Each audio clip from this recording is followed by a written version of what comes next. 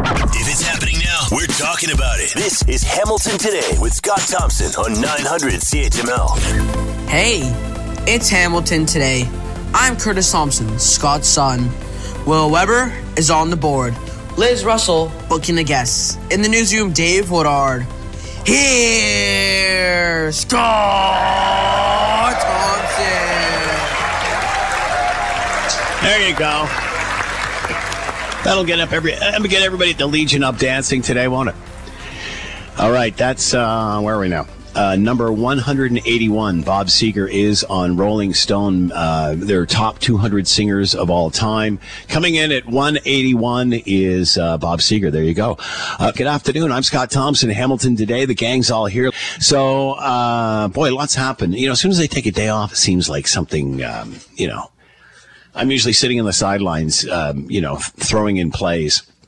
Because I can't stand to when something, other times it's boring and other times it's great news days. And, this week, one of those. So lots of stuff going on. And we're going to try to touch on as much of it as we can over the course of, the day. And then I'm off for another couple of days because, as you may or may not know, or I may have talked about it with you on the show, is that I have, severe hearing issues. In other words, like none at all.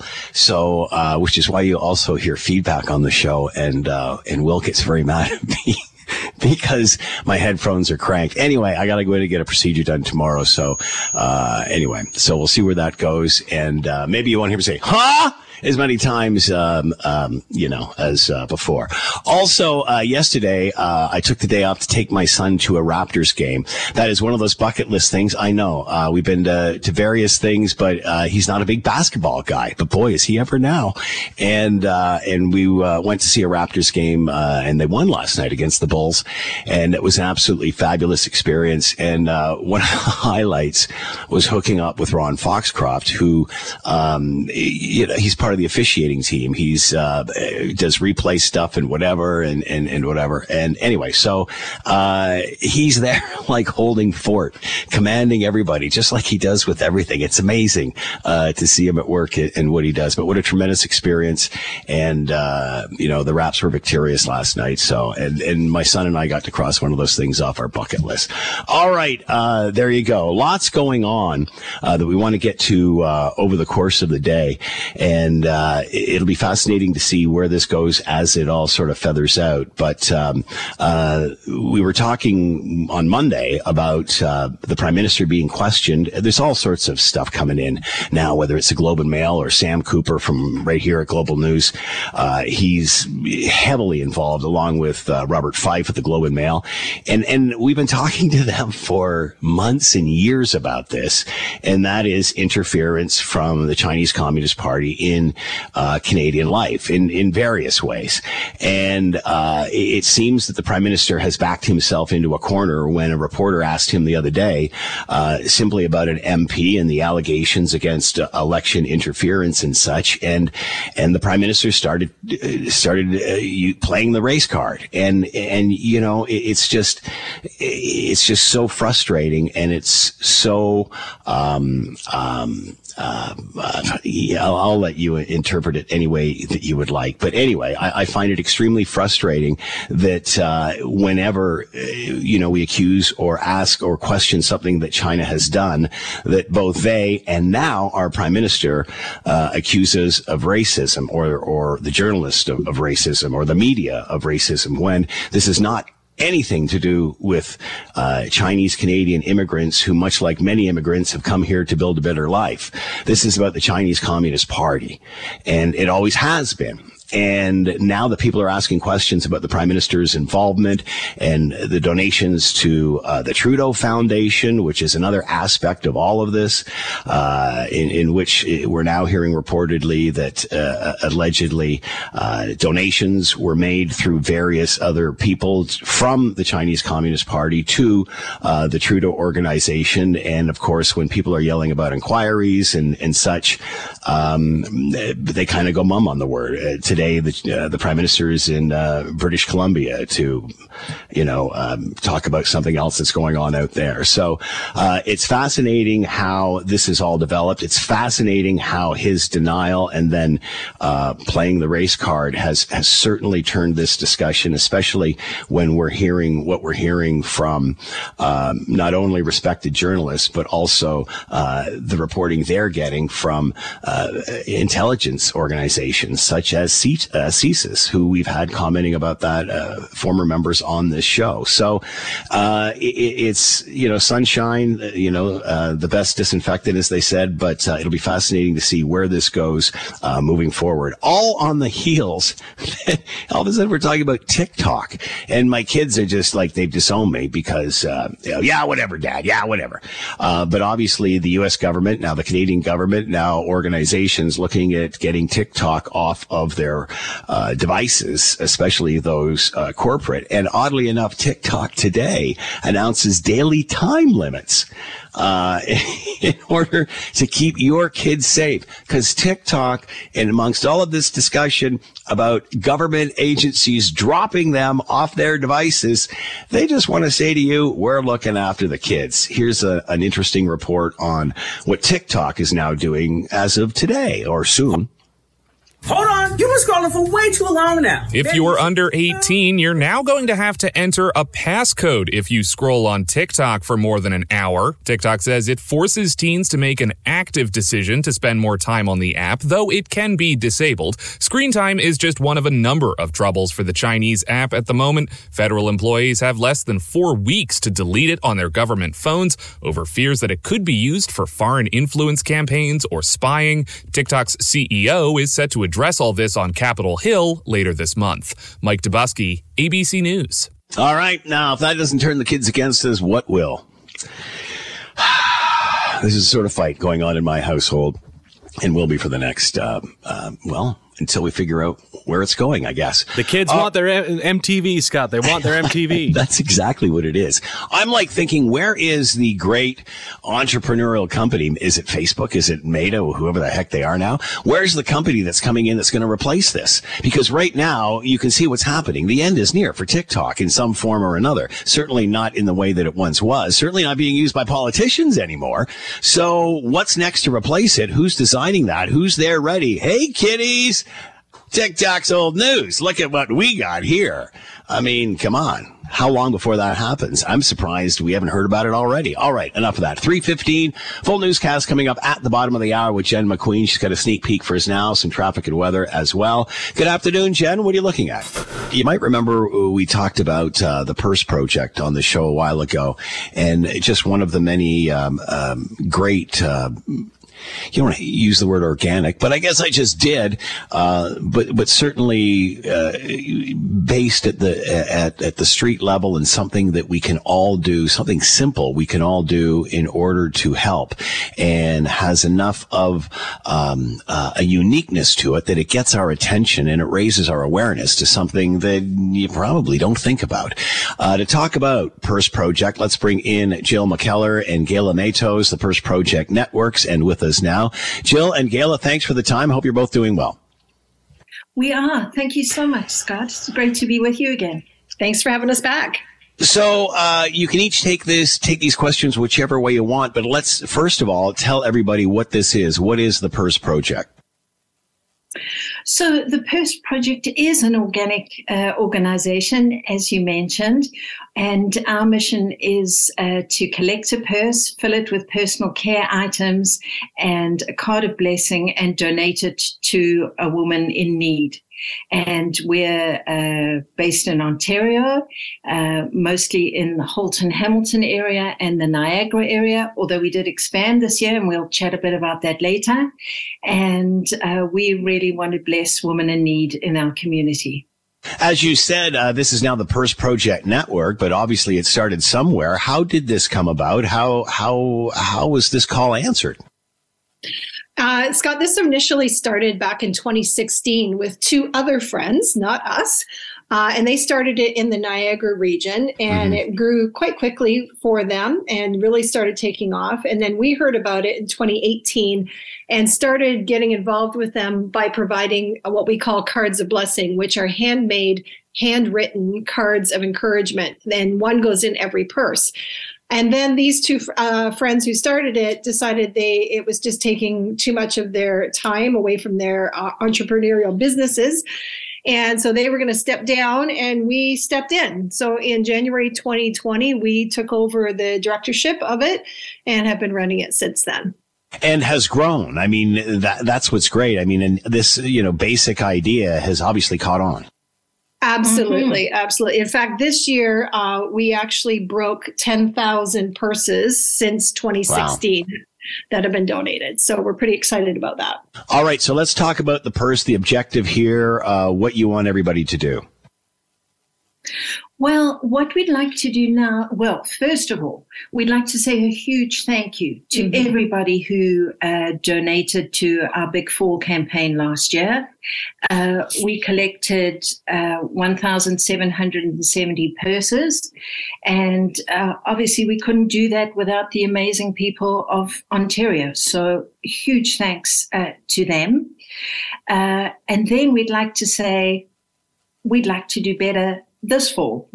So we'd like to suggest that people start collecting goods now to put in the purses.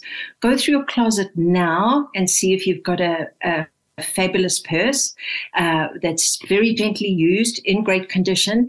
And then when you do your shopping, just pick up some extra products. We have a list on our Facebook page, the Purse Project Network. You can go to that right now, see the list of personal care items that we'd like to include in the purse, and just start collecting now, so it's not a big expense in November. Scott, the other thing we'd really love to do is to expand our horizons and our reach. And part of that is through you guys and you promoting it on your talk show and your website and so on, which we're grateful for. But we'd love to get in to talk to businesses that maybe want to do this as with their employees, or community groups or church groups that would like to know more about it, and how could they get involved in the fall doing a campaign with their membership.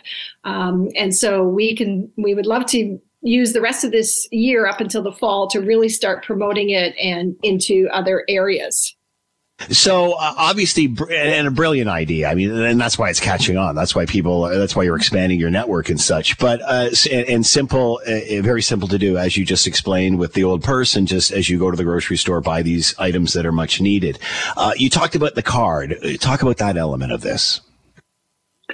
So that's also a great way for people to become involved. We make the cards. They are handmade cards.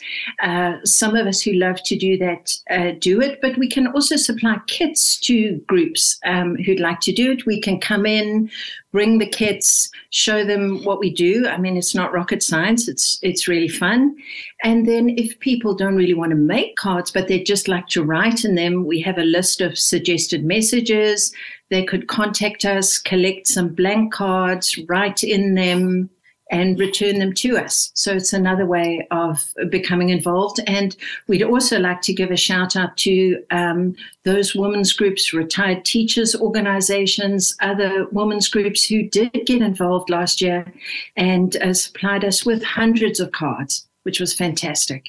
What has this been like through the pandemic for this network and the project moving forward? Well, we didn't know what to expect, obviously, as nobody did. And being that we took it over January 2020, it was like, great, now what?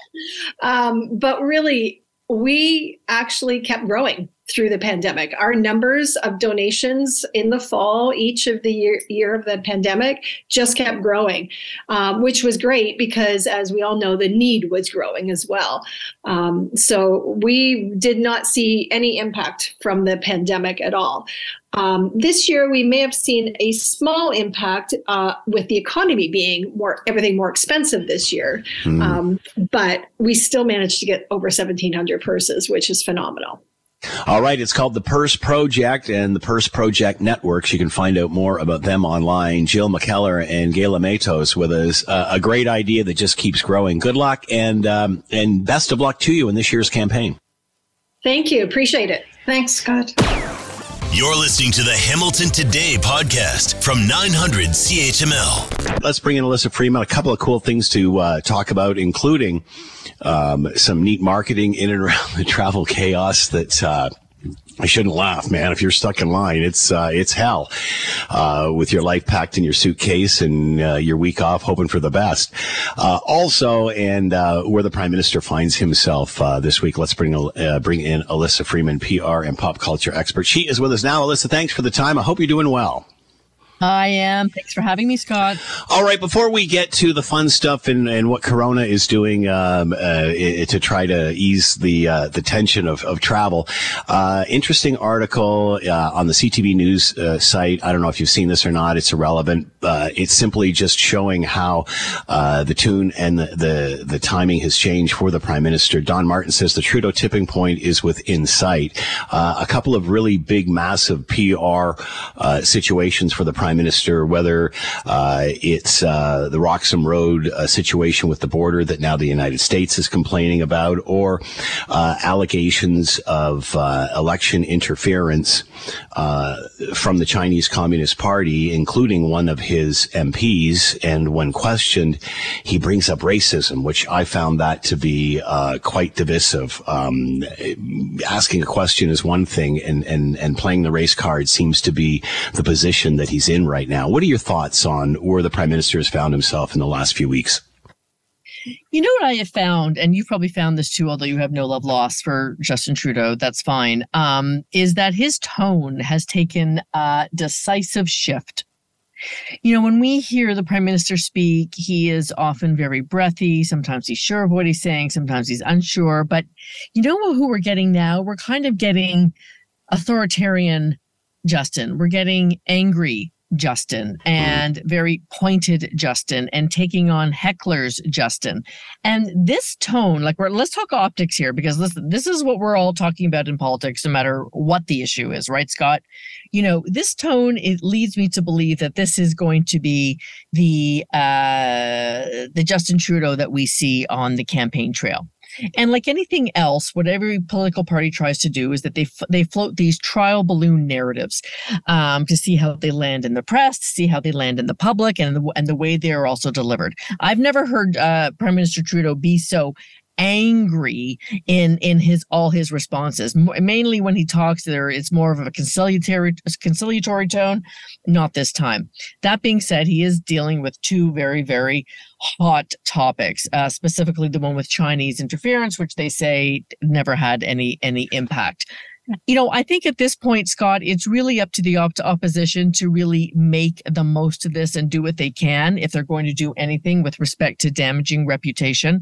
I did listen to the clip where Prime Minister Trudeau did invoke, sort of a racist trope by saying, you know, how dare we go after this one MP just because he happens to be Chinese.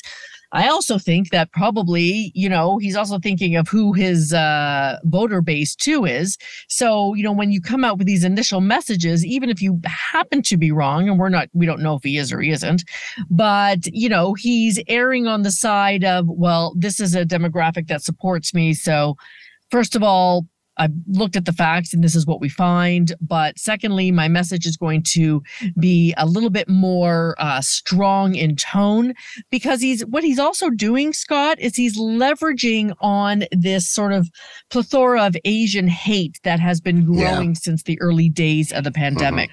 And, you know, the amount of insults and attacks that this community has felt. So, you know, when you look at this sort of in total and you look at this allegation as sort of the cherry on top, or in his case, maybe the straw that broke the camel's back, I can see the line. I can see the narrative line that led up to this.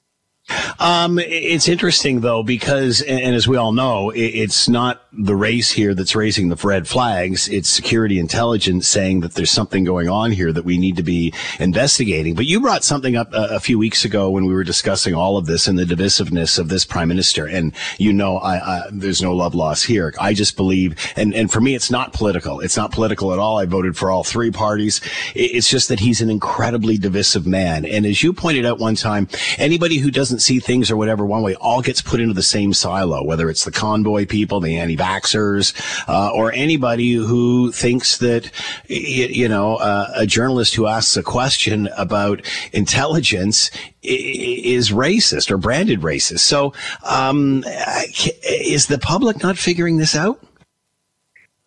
It's kind of interesting. I think that really sort of still depends what political camp you fall into, Scott, and you articulated that before I answered the question. So, when I actually went onto Twitter and looked at what are people saying about Justin Trudeau, the haters will always be there, but the people who like him or who are impressed with him, usually who don't say anything, are kind of coming out in droves saying, well, I'm glad he's my prime minister. I'm glad of the tone that he's taking. This is the type of person that I want leading the country.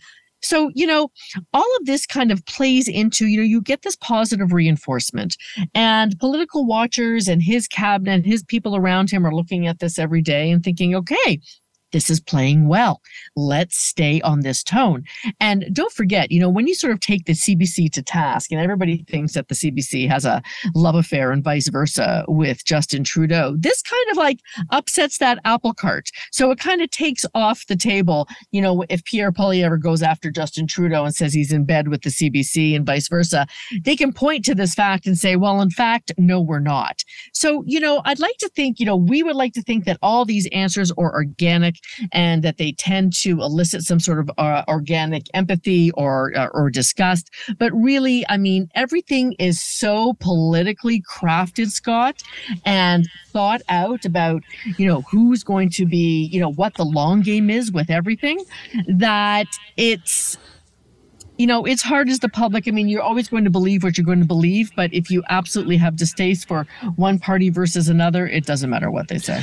I don't know. And I agree with everything you're saying, but I think evidence is mounting to the contrary, whether it's the Globe and Mail or Sam Cooper from Global. It is, it is. The report you quoted that, that said that it didn't change the outcome of the election. Well, no one ever said it did change the outcome. What they're talking about is interference, whatsoever. So, again, as CSIS and whatever, all of this information comes out, it is what it is. And the fact that you can't politically dance around it anymore. You know what? Let me just say one thing. I think that, when we talk about election interference, we've been hearing about this since 2016. With Trump, and again when Biden won too, about how Russia tries to manipulate elections for with their own benefit. So Canadians are very used to hearing about election manipulation. So when you look at and it's very interesting the point you brought up. They're not necessarily talking about nothing happened. But that's the narrative trope that they're taking. That's what Canadians are hearing. Is a large percentage digging into this and going, well, why aren't we looking at the problem in the first place? Maybe not. Yeah. But are they listening to the end game? More likely. The report that you were talking about, that the safety minister was talking about the other day, was in fact, we find out if you read the Globe, that the author of that was the head of the foundation, the Trudeau Foundation, when that alleged $1 million check was written. So again, I think people have pointed to this for a great deal of time, and I think the political rhetoric is falling to the sides, and I think the sun is starting to shine. That's my interpretation of it all. I don't think you can. I would say that if the opposition had their act together and that they didn't, I'm not defending either party here, but honestly, this is what I see. When you have your own MPs, meeting with a divisive figure from German politics and say that you didn't know that they represented. I don't know. That's digging in the weeds. That's going way deep in the weeds to find some ammo, Alyssa. That really is. And let's not forget, the opposition is not seriously. The opposition's not ruling the country, and these people are fringe elements of the party, just like the environmental minister is, but I digress. An always great one, and it ends on a fiery tone. Alyssa Freeman is with us, PR and pop culture expert. Alyssa, as always, thanks for the time. Be well. It was just too agreeable, Scott. I know. Go for it. When there's an issue, Scott is all in on getting to the heart of it. This is Hamilton Today with Scott Thompson on Hamilton's News Today's Talk 900 CHML. All right. I was never really any good at them, but I loved science fairs. And when I was a kid and in school, I remember a local public school, and my sisters were older than I, so I was a younger kid going to was it a science fair, an open house or whatever.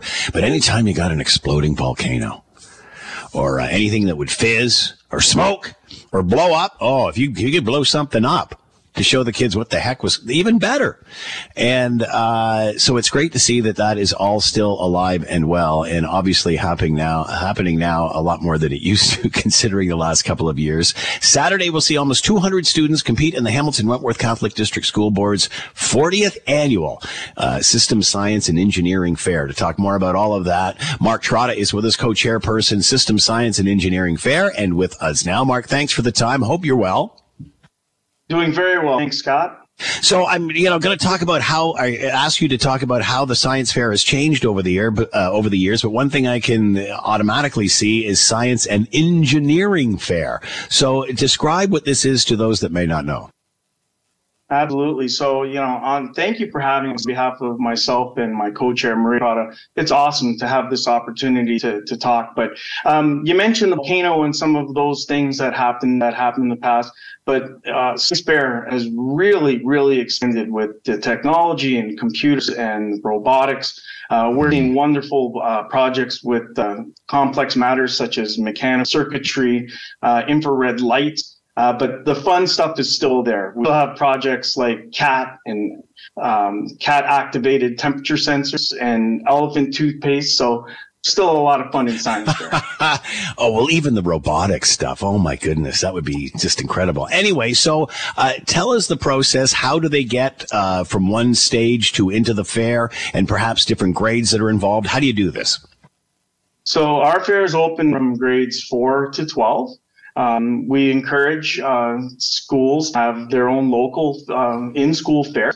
Right. Some do, some don't. But it's open for all of those who either participated or registered through their schools.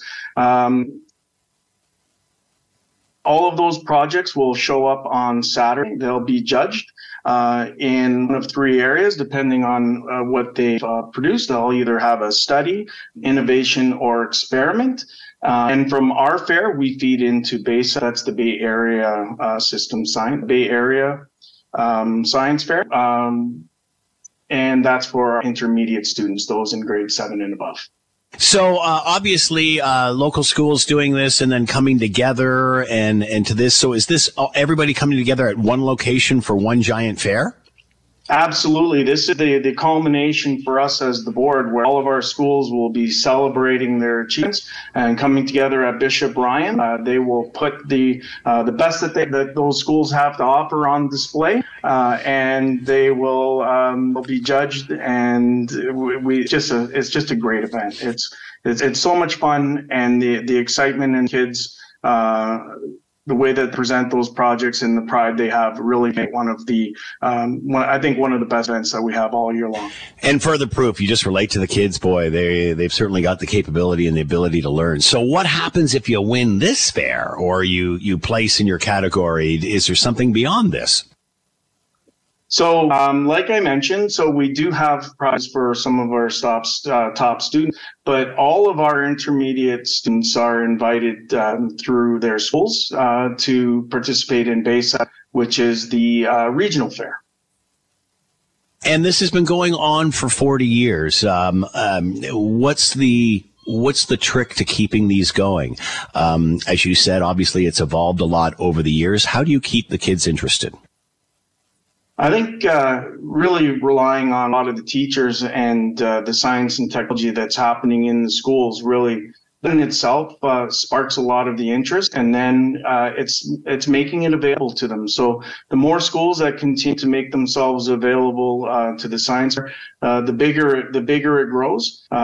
We have had, as you alluded to, we had a little bit of a break there. We did have a virtual fair, but we're back at it. We're live again, and we're really looking forward to an in-person fair.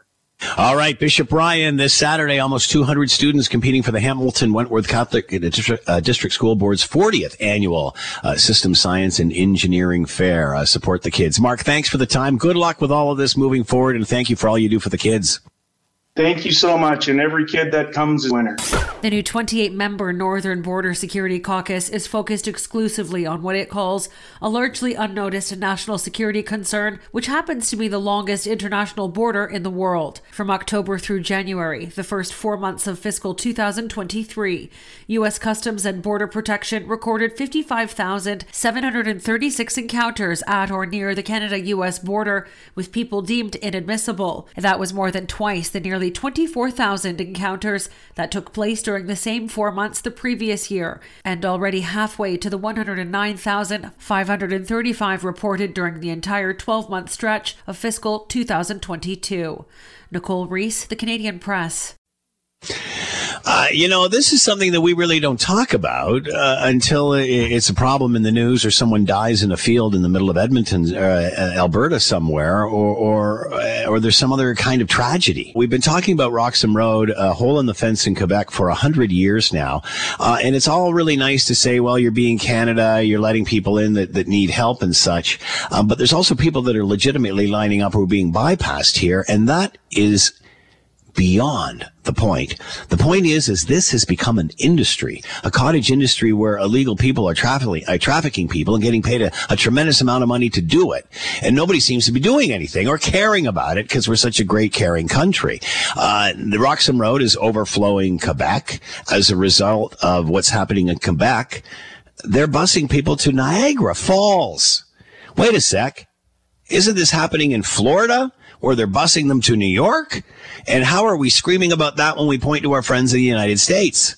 Is the same thing happening here? Let's bring in the mayor of Niagara Falls, Jim Diodati, who's heading into their tourist season and wondering where they're going to put everybody. Jim, thanks for the time. I hope you're doing well. Yeah, doing well, Scott. Thanks for having me. So I don't know how I capsulize what's happening in Niagara, but what's the problem specifically that you're facing? Well, this started out as a pretty innocuous thing last summer when the federal government reached out to our staff and said they'd be placing people in 87 rooms in Niagara Falls that were seeking asylum. And they asked us not to talk about it, keep it under the radar. It was something that, was going to happen and no one would talk about. Well, it didn't take long before they went to 300 rooms and then 687 and then 1,500. And now we're around 2,000 hotel rooms. And we've got several thousand asylum seekers in our community. And we're happy to, as you say, be the Canadians that always help and lend a helping hand. And I know we're a nation of immigrants, but it's starting to have an impact on our community in ways that none of us are prepared for. I know they came here because of our inventory of hotel rooms. As the number one leisure destination, we have a lot of hotel rooms. We're used to handling a lot of people, but they usually come and they go. They don't stay. And now it's having an impact on our food banks, our social services, our schools. There's a lot of people for a not that large community. We're only 95,000 people. Despite our reputation for hosting millions, we're not that big of a community. It's, it's one thing, as you said, to be helpful as a Canadian and do your part and help those that are in need. But what's happening here is people who are coming through illegally. And then because, of course, there's capacity issues in Quebec, they're being shipped to other provinces and such. Do you think people realize, Jim, that it's not necessarily about people looking for a better life. It's also a thriving cottage industry. There's people making a tremendous amount of money trafficking people. Well, you're exactly right. And unfortunately, and I know the vast majority are good people leaving bad situations, but there are the other element that gets integrated that thrive and take advantage of situations like this. You're exactly right. And we're even told at Roxham Road, one of the reasons a lot of them cross at Roxham Road, despite the fact that they can get in illegally, a lot of them have no ID or they're told to discard their ID. So we have no way of knowing their backgrounds. And some of them don't all have great backgrounds. So they're in our community. The residents are asking me, what kind of people are they? Well, the first thing we know is most do not speak English. They're from countries all over the world. They're trying to do skills assessments to see if they can fill some of the jobs in the area, but it's difficult when there's a massive backlog of English as a second language instruction. A lot of them don't speak it. The schools, I was speaking with some of the schools yesterday. The kids are saying they're not being fed, yet the federal government's telling me they give $75 per day for 3 meals for every hotel room. So I don't know where it lies, but what I do know is, and I expressed this to Sean Fraser, the Minister of Immigration, Refugees, Citizenship, and I said, Minister, we need to be part of the discussion. We need to be part of the discussion so we can be part of the solution. And we need a seat at the table. We need you guys to start writing some checks for the impact you're having on our food banks and our soup kitchen and our Ontario Works and social services. And we need to be privy to the plan. And I don't know what the plan is or if there is a plan. And I said, I know it's probably evolving. And even if there's plan A, plan B, and plan C, let's discuss it so we can help you, because I can tell them, and I told them, there are challenges coming. And you alluded to it earlier, Scott. Tourists are coming and they're going to be here in a matter of weeks. What are you going to do with all these thousands of people living in the hotel rooms right now? How are we going to handle it? And so we're waiting to have a seat at that table. And it seems, Jim, that everybody thought this would go away. But as I mentioned, and it's queue jumping. I mean, it's not a humanitarian issue as much as it is queue jumping. And there's money being made. This has become a business, an underground business that mainstream media just doesn't seem to pay attention to. Well, you're exactly right. And I'll tell you when they're going to start paying attention, when some of the stories become apparent. And I'll give you an example. You know, before any of this started, we already had a housing and affordability crisis. And I know we're not unique. Countries all around the world and cities all across this country are dealing with the exact same thing, with the homeless and the people struggling to find a roof over their head. We've got all sorts of challenges before any of this happened.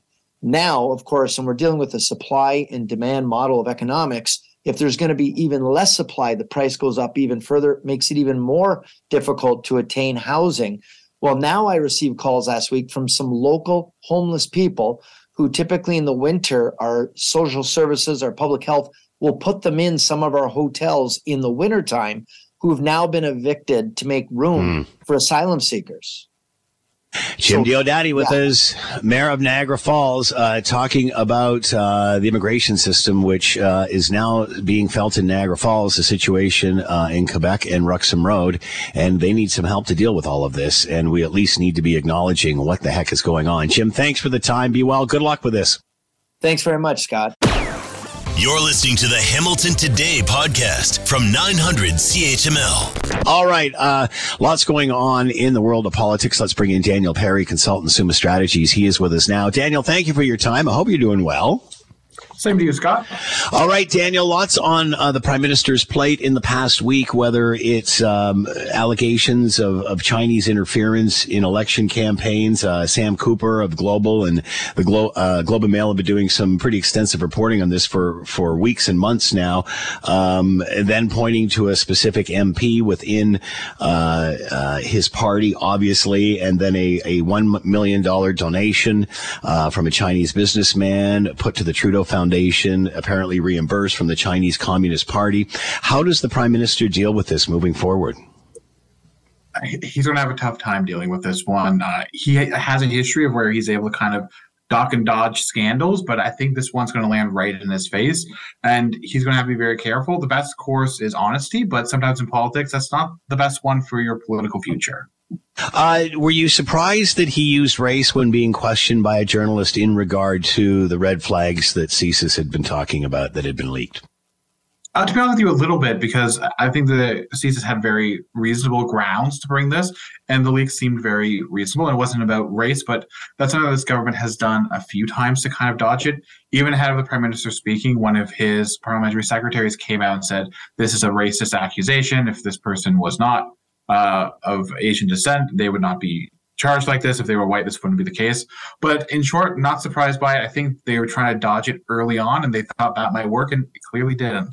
The fact, and what stood out about this for me, Daniel, was this is exactly the excuse that China uses whenever we question them about anything. They claim that there's racism there. So for him to use the same excuse, does that just not tie it together? Because that's what it did for me. It's definitely not a good look for him. And I think he realizes that now. And again, these accusations, they continue to grow. So hopefully we'll get some honesty out of him soon, because if he keeps digging a hole, it's not going to look good for him at the end of the day. An inquiry, some say call it, some say no call. He obviously decides, has sided on the no side. Is another inquiry the answer here? Well, the NDP said earlier today that they're going to push for a national public inquiry through one of the parliamentary committees in the House of Commons. But I'll be honest with you, Scott, that's not going to do anything. I don't think we can get together a group of parliamentarians and agree on what color the sky is, let alone finding any accusations of their colleagues. So the only way really forwards, and if Justin Trudeau has nothing to hide, it might be doing another judicial review like he did for the convoy. It worked out well for him the first time. The person reviewing it did a fairly good job, and it was broadly well accepted. The safety minister Mendocino was quoting a report earlier today or yesterday rather, and saying basically that it didn't affect the outcome of the election. The prime minister is the prime minister. Is that kind of a distraction simply because nobody's saying that? I haven't heard anybody say that it would have changed the outcome of election. They're just concerned that it is in fact happening and perhaps should be drawn into attention. And then we find out that the person responsible for this report was also head of the foundation, the Trudeau Foundation, when this alleged donation of $1 million was made. Yeah, that's kind of like having a criminal be the judge in his own trial. Yeah. I don't think it really cuts, and I think when Canadians hear more about that, it's not going to pass the sniff test. But regarding the minister's comments, it should come to no shock that he's not only defending his boss, but also one of his really close and personal friends. What needs to happen is this government needs to do something instead of just trying to get away with it. If they want to be serious and they don't have anything to hide, and they fundamentally believe that they did nothing wrong, then they should come clean. They should launch some type of investigation to kind of get that going. Because if there's nothing to hide, why drag the story on any longer? How do you come clean, or at least appear to the public that you're being transparent, when you have reports like the one I've just stated, done by someone who's involved in the scandal? What else can be done moving forward? Can the prime minister put this toothpaste back in the tube? Well, first step is not to appoint someone you know or close with to lead the investigation. And absolutely right, it probably did not impact the outcome of the results. 1 or 2 ridings wasn't going to change it. But I think that's not the question at hand. It's about the integrity of our democratic system. So Canadians are losing faith in it. If they think that a foreign government is interfering, that's a big concern. So again, I think going back to this judicial review, I think that's probably the best course forward, because that's the easiest way for a politician and politics kind of get removed from the situation and ability to kind of dive into the facts. Where do you think Canadians are on this? I think of the Emergencies Act inquiry, and at the end of the day, probably didn't meet the Emergencies Act threshold at the time, or national security threat, but certainly was needed to clean up the mess. So at the end of the day, anything from that? Is this going to end up with the same sort of neutral, head shrug as well? Where are Canadians' heads on this? I mean, there's a few of these that are piling up for the PM. Mm-hmm, mm-hmm. I think it's a little too early to tell on this story. I think if you already don't like the prime minister, this is just adding fuel to the fire.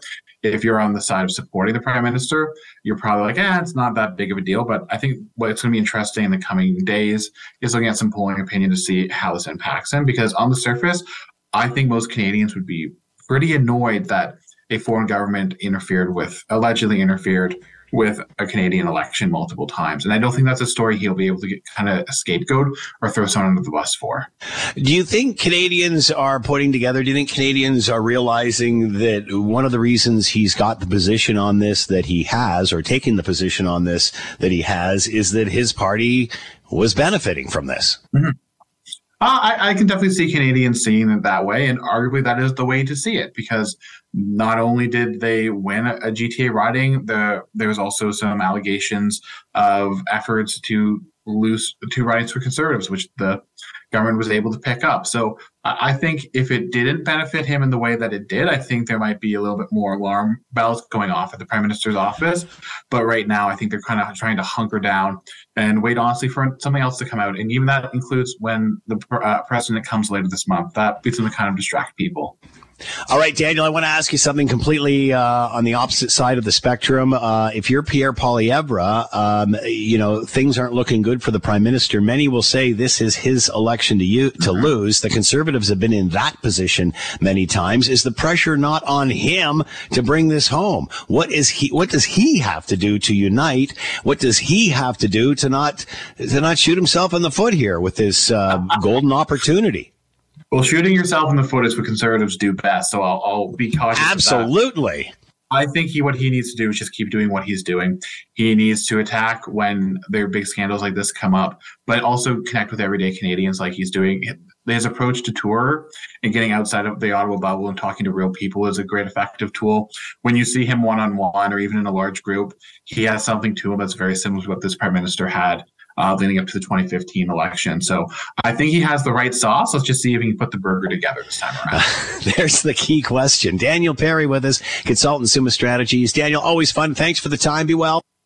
You too. Take care, Scott. If Scott Thompson isn't satisfied with an answer, he'll delve into the issue until he is. You're listening to Hamilton Today with Scott Thompson on Hamilton's News Today's Talk 900 CHML. Branko, thanks for taking the time to join us. Greatly appreciated. Obviously what you're pointing out here is a series of tax increases that are going to happen on April 1st. So set out what's happening on April Fool's Day this year for Canadians. Well, unfortunately, the joke is again on taxpayers, because in 1 month's time, our members of parliament are going to be taking more money out of our pockets and stuffing their own pockets with more money. Yeah, you heard that right. Here's what's happening. Come April 1, the carbon tax up, member of parliament pay up, alcohol taxes, you guessed it, also going up. I think what's really aggravating in all of this is, death and taxes. It's to be, I guess just assumed to happen. But people are getting raises. MPs are getting raises through this. Yeah, death, taxes, and MP pay raises seem to be the rule these days. You know what's so frustrating to point that out is you would think that now, especially now, when their constituents are going to the grocery store and having to make decisions like, do I get the ground beef or do I get the jug of milk? In this type of context, you would think that now it should be perfectly obvious, even for politicians, that they shouldn't be giving themselves a pay raise. But unfortunately, come April 1, that'll be the fourth pay raise that our members of parliament who are supposed to be representing us will have taken since the onset of the COVID-19 pandemic. So how much are they getting as a raise? What are they seeing that we're not? Well, so this is just an estimate. The numbers haven't been released, but we've crunched the numbers.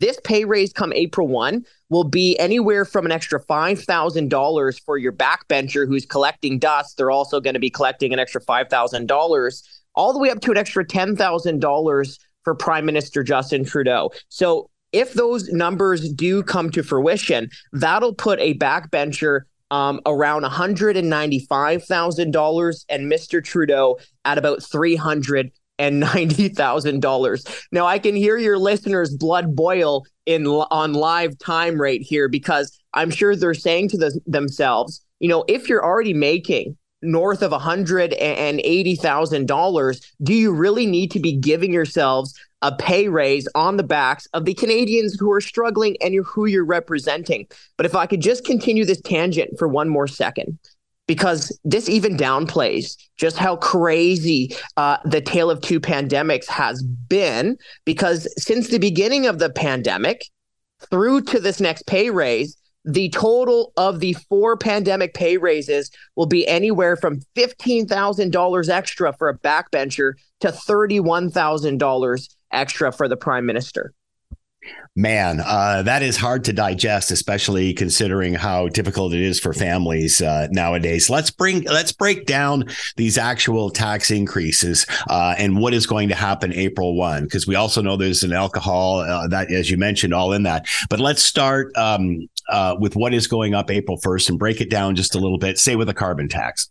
Yeah, well, that's a good place to start, because I feel like gasoline prices have really been a major pain point for many Canadians for a couple years now. Well, the carbon tax is going up to 14 cents a liter of gas. It's going up as well to 12 cents per cubic meter of natural gas because, of course, we need to heat our homes in Canada as well. Now, we have heard the government trying to spin Canadians, trying to say, oh, don't worry about it. You're all getting rebates back. You should be happy. You should thank us. Well, hold on a second, okay? Because if you think that you could raise taxes, then skim some off the top to pay for an army of new bureaucrats, and then somehow make us all better off, well, then I have some Ocean View property in Regina that I want to sell you. and in fact, the government's own independent budget watchdog has showed that the Trudeau government is using magic math, has showed that the average Canadian family this year will lose out between $400 and $850 this year, even after the rebate. So as of April 1, gas up 14 cents a liter. Bingo, like that. Up to 14 cents a liter. So it's going to go from 11 cent per liter carbon tax to 14 cents per liter of gasoline at the pumps. All right. And obviously liquid natural gas as well. All right. What's going to happen with alcohol? And this is an accelerator tax, which we've talked about before, that just goes up every year. Yeah. If having me on air drives you to drink, well, I'm sorry. Yeah. There's another big inflation-sized tax hike coming here, and that's the federal government's tax on alcohol. It's going up by about 6.3%. It's an undemocratic tax. Get this, folks. Your member of parliament, they'll be collecting bigger pay, but they won't actually be voting on whether or not to increase this tax because, I don't know, I guess the fact that this is an undemocratic tax doesn't have too many politicians losing sleep in Ottawa. But it also underscores just how much tax we're already paying. So let's say you go to the LCBO, you pick up, I don't know, like a case of Keith's or something like that. You're already paying about half of the price of the case of beer in tax. So we're already being taxed like crazy. And here's another anti-democratic tax hike coming just around the corner. And this is a debate that is now lost, Franco, because we've talked again before about whenever there was an election campaign, there was always the chatter of sin taxes, whether it was tobacco or alcohol or whatever. Now it's just blended right in. We don't even talk about it. We don't even debate it. We don't even discuss it during a campaign. It just happens. Yeah. Isn't that so frustrating? There is a glimmer of hope, and I would say it's even larger than a glimmer, is that we are starting to see more and more politicians in the House of Commons speak out. We saw a private member's bill by Mr. Pat Kelly. I believe he's from Calgary. Don't quote me on it. I believe he's from there, and he's a Conservative member of Parliament. He brought in a private member's bill to end the undemocratic alcohol escalator tax. So that's good news, right? Kudos to Mr. Kelly. Hopefully we can see the ball rolling there even further. Also, too, you do have members of Parliament in the House of Commons that say and promise they will scrap the carbon tax. Of course, these days it seems like a promise is worth about the same price as the piece of paper it's written on. But there is some momentum. So keep plugging away, keep contacting your member of Parliament, and keep speaking out and saying this is outrageous. All right, April Fool's Day tax is up, and so are MP salary. They get a raise. Franco Terrazzano with us, Canadian Taxpayers Federation Federal Director. Franco, as always, keep fighting the good fight. Thanks for the time. Be well. Hey, thanks for having me on. You're listening to the Hamilton Today podcast from 900 CHML. All right. There's lots of issues in regard the Prime Minister, in around the Prime Minister's office in the last little while, specifically with interference from the Chinese Communist Party in Canadian life, whether it's election interference, alleged election interference. Most recently, an MP of the Prime Minister's caught or tangled up in that web. A $1 million donation to a Trudeau Foundation, through the Trudeau Foundation, through a businessman that was being reimbursed through the Chinese Communist Party, and the report that came out that the safety minister was quoting just a day or so ago, in which he said that this did not affect the election outcome in any way, which I don't think anybody has really accused anybody of or questioned the integrity integrity of the election. It's just that there is interference going on. And at what point do you address this to? And oddly enough, that report, penned by the same person who was in charge of the Trudeau Foundation when this alleged donation was even made. We're starting to see changes in what is being said, including a recent article by commentator Don Martin. The Trudeau tipping point is within sight. Is that the case? Let's bring in Peter Gray, professor of political science, McMaster University. He is with us now. Peter, thank you for the time. I hope you're doing well.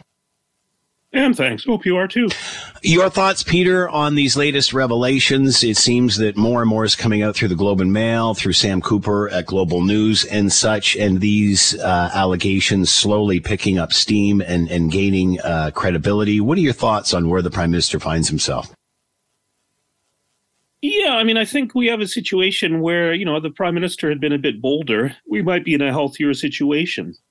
Certainly these allegations are pretty serious and make a lot of Canadians wonder about, how fair their elections are and how properly they're run. And you would have seemed natural for the Prime Minister to try and get out ahead of this and work with the leaders of the opposition parties to set in place, some kind of independent inquiry where, we could figure out, well, what has been the nature of this interference by maybe not just China, a number of different states in recent elections, and what might we do about it to ensure the integrity of those elections?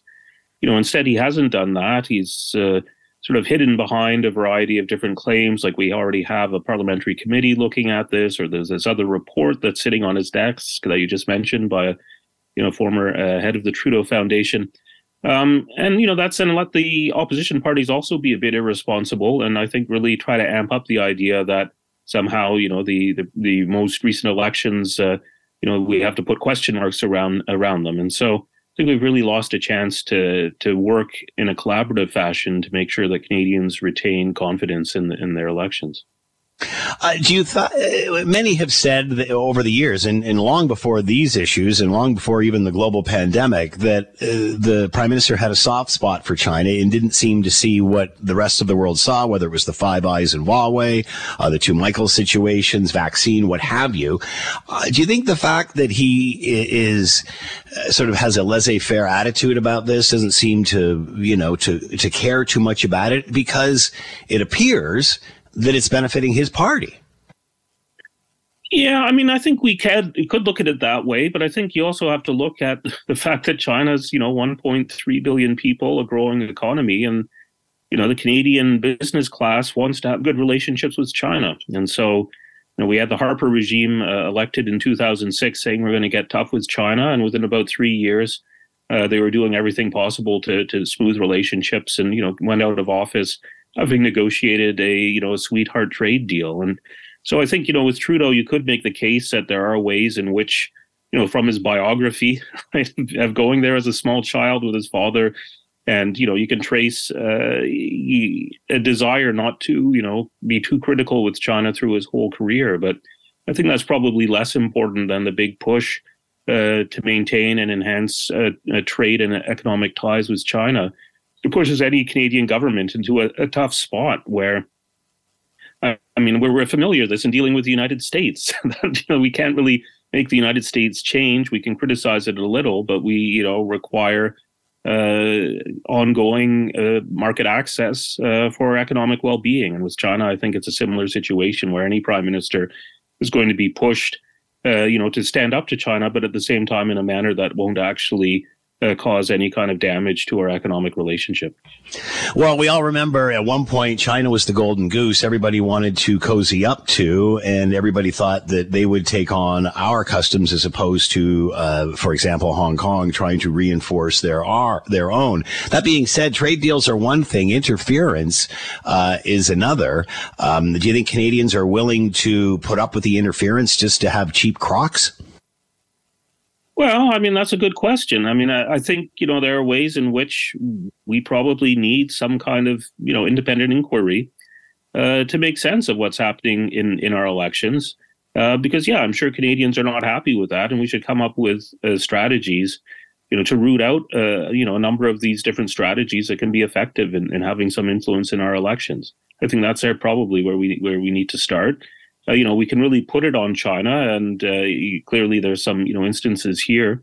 But I think we should also look more broadly in terms of the ability of foreign governments to have influence over our legislators and our elections. And there's even questions about why don't we ask our members of parliament to come clean on whether they are being paid by foreign governments, which happens in many states, but not in Canada. So there's a number of ways in which, across a variety of domains, we should probably be looking at our rules and seeing, do they need to be modernized and tightened up as new tools get developed to interfere in elections in the West and globally.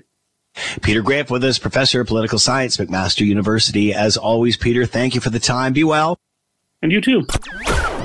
All right, we've been talking about it all day. The Prime Minister finding himself in a heap of trouble in and around the issue of Chinese interference, the Chinese Communist Party interference in Canadian life, whether it has to do with election interference, which a report just came out from the Safety Minister yesterday saying it had no effect on the outcome of the election. I don't think anybody was insinuating that at all. They were merely raising the red flags that, in fact, interference was going on, including naming one of the Prime Minister's MPs. When that was brought to the Prime Minister's attention by a journalist and asked a question about this red flag, he started playing the racism card, which is extremely surprising considering that's what China does whenever we ask them questions about issues of suspicion. And further to all of this, the person who wrote that report that the Safety Minister was talking about, the person who penned that report was the person at the helm of the Trudeau Foundation when, in fact, that alleged $1 million donation was made. So where the Prime Minister goes from here and how he puts this toothpaste back in the tube is worth discussing. Let's bring in Charles Burton, Senior Fellow with the Centre for Advancing Canada's Interest Abroad at the Macdonald-Laurier Institute, and is with us now. Charles, great to have you here. I've been dying to ask you about this. What are your thoughts on the situation where the Prime Minister finds himself in at this point with these accumulation of events and then playing the race card when asked by a journalist to explain what was going on? Well, I think that, with regard to the first one, the big piece of information that's come out was that donation to the Trudeau Foundation was not from an individual, a Chinese billionaire who happened to be on the National Committee of the Chinese People's Political Consultative Conference, which is the number one agency for the Chinese Communist Party's United Front Department work. Let's leave that aside. But that CSIS had monitored a telephone call which indicated that the Chinese government paid him back for the whole $1 million that went into this Trudeau Foundation thing. And it also calls into question the earlier evidence, which is, the event at which this gentleman attended after he had, coordinated the $1 million donation. A lot of donations were made by persons of Chinese origin, presumably, seeing as that man was there, all of them, pro-mainland types, most likely. Were they subsidized by the Chinese government in accordance with the scheme that was also exposed earlier in the week by the Globe and Mail, whereby people can take their tax receipts for political donations to the Chinese embassy and be reimbursed for the part that they that wasn't paid for by Scott Thompson and Charles Burton's tax dollars, but which they were supposed to pay themselves. So, if the Prime Minister was actually receiving campaign money that came from a foreign source, that also seems to me to be extremely serious. And, you're really getting into the area where someone who has knowingly or not knowingly had their political campaign supported by a foreign source really has to resign. We again have seen more and more and more of this evidence mount, and the Prime Minister was questioned by a journalist on this, and he brought in racism. Are you surprised he played that angle, considering, and this was a link for me, Charles, that's exactly what the Chinese government says when they're questioned. Oh, it absolutely plays into this rhetoric that Canada is a racist society, and therefore people of Chinese origin ought to seek refuge in the motherland, which means, a foreign country, the People's Republic of China, under the domination of the Chinese Communist Party. And the implication is, you're not really considered Canadian. And therefore, if we ask you to do something for the motherland, like engage in espionage or make donations to a political candidate that we favor, or come out to try and stuff a nomination meeting, then you'll do it. So it certainly is a very, very damaging kind of rhetoric, and it's not one which is supported by the Chinese community, who have been trying to tell the government that they welcome this exposure of Chinese interference, because the Chinese, as we know, and as we've been talking about on this program, the Chinese government has been menacing and harassing and coercing people of Chinese origin in Canada for many years, and our government has not seen fit to do a single thing to protect them. So, it's quite the opposite of what the Prime Minister is saying.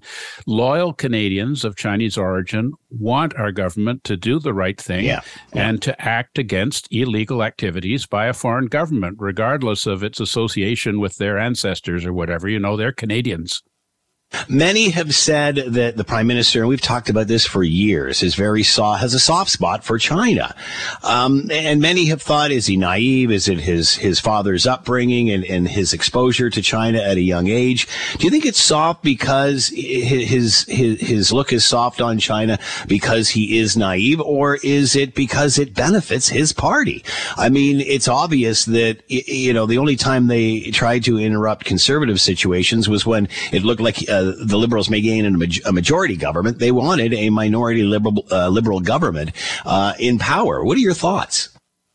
Well, it's a chicken or the egg problem. The Chinese Communist Party, according to the Globe and Mail reports, have indicated that the Liberals are the party that they're going to support, the only party in Canada that they feel upholds Chinese interests. And so, did that happen first, or was it that because they have the Chinese Communist Party support, the Liberals are soft on China? I think there are historical reasons. Certainly the puzzling attitude of Pierre Elliott Trudeau, who had such strong affection expressed in Parliament when the Chinese president came to speak to a joint session of Parliament, for Mao Zedong and Zhou Enlai, who, as we know, are guilty of enormous violations of the rights of Chinese people in China, at the same time as he was promoting the Canadian Charter of Rights, which is supposed to be based on protecting the rights of Canadians.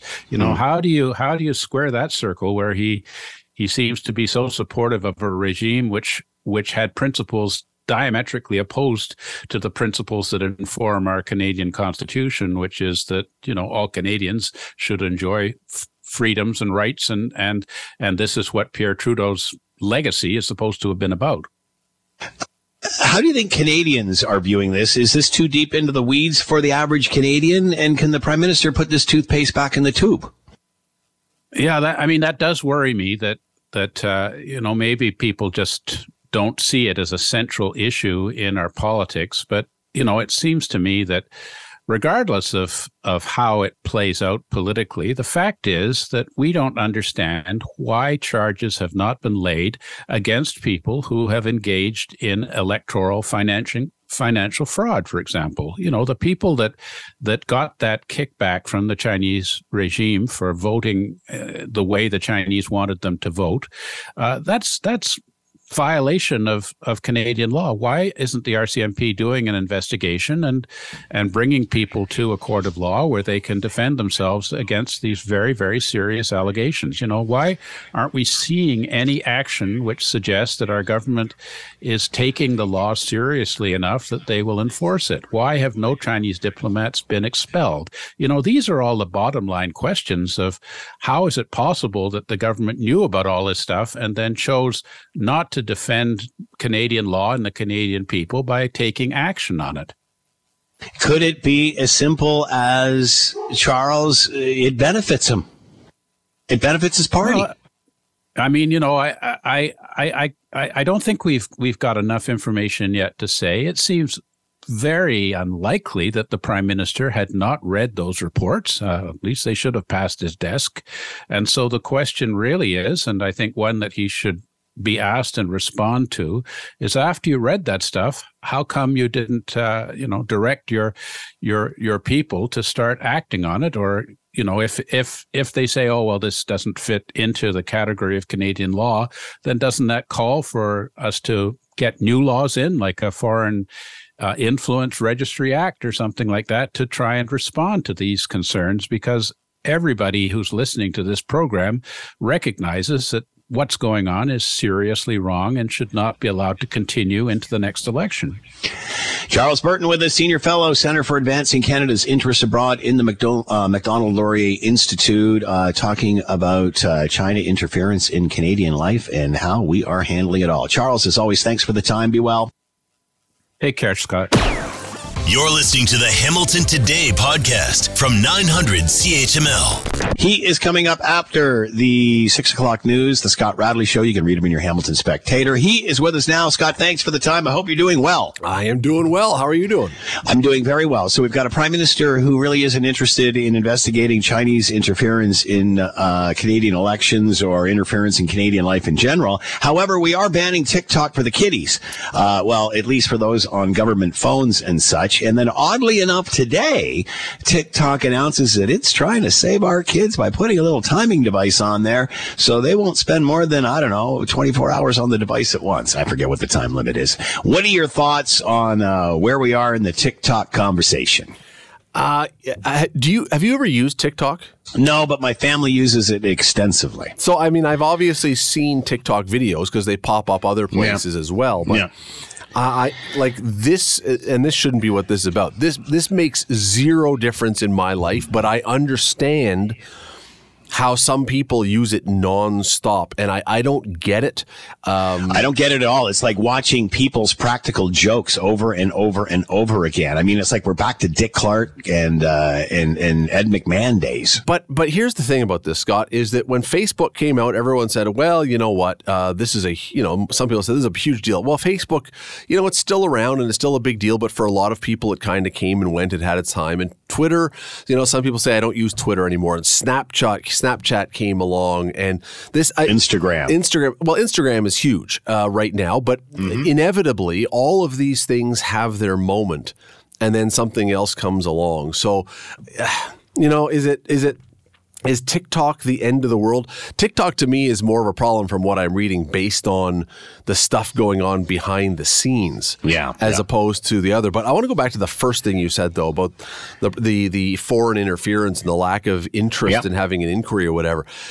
I believe this may be one of the times. Maybe I am holding out too much hope. Maybe I'm being too optimistic. Jagmeet Singh to this point has been all bluster, right? He's done all the talking, but he has all the power to force the hand of the government because he is propping up the government. Without Jagmeet Singh, there is no government. Yep. And it's always been this bizarre scenario that he stands there and shakes his fist and screams about how wrong they are. And then they say, well, are you going to do anything? He goes, well, of course not. And it's never made sense. He's been a complete, like, just because if he calls an election, he's never going to regain the power that he has now by holding Trudeau, leveraging Trudeau. Sorry, go ahead. No. And so maybe I'm being wildly optimistic. Maybe I'm being totally off here. This one to me seems like it may be slightly different. And I'll just tell you why, because all the other stuff about is political. This is about another country having a say in our elections, in our democracy. And if you really believe that our democracy is valuable, I don't know how you treat this like just another political scandal. And I was talking about this on your show, doing it the other day, or my show. I don't even know. I lose track. But Donald Trump went through 4 or 5 years, the states did with Donald Trump there, of them pulling out their hair about Russian interference, whether it happened, whether it didn't happen, to what degree. That was the entire story. Half of the country was fully engaged and embroiled and in full belief that Russia had affected the U.S. elections. We have now the basically same story here, and our outrage seems to have lasted for about 48 hours. And everyone said, well, if you ask about this, it's racist. Well, yeah. What do you think of him using that, bringing that up when questioned by a journalist? It is an outrage. I think so too. It's disgusting. It is an outrage. And here's why.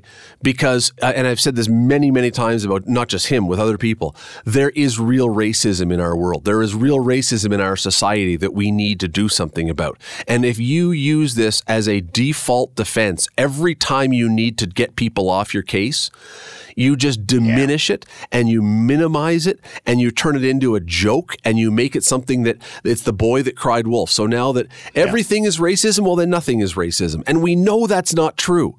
We know that's not true. This to me is an outrageous thing. His own MPs, if they had any cojones whatsoever, some of them would say, wait a second.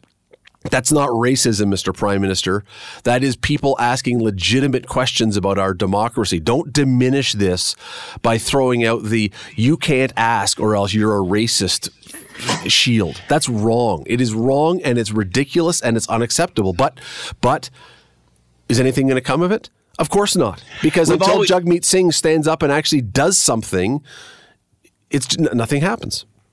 We'll leave it there. Good point. Scott Radley, host of the Scott Radley Show. You can read him in your Hamilton Spectator. He's coming up after the 6 o'clock news. Thanks, Scott. Have a great show and be well. Thanks, Scott. See ya. Thanks for listening to the Hamilton Today podcast. You can listen to the show live weekday afternoons from 3 to 6 on 900 CHML and online at 900CHML.com. That's it for us. Thanks for listening. As always, we leave it to you, the tax-paying customer, to have the last word. Tony LeBlanc called in to say that $10,000 bonus that Trudeau is getting, to put in perspective, is a third of a minimum wage earner's salary for the year.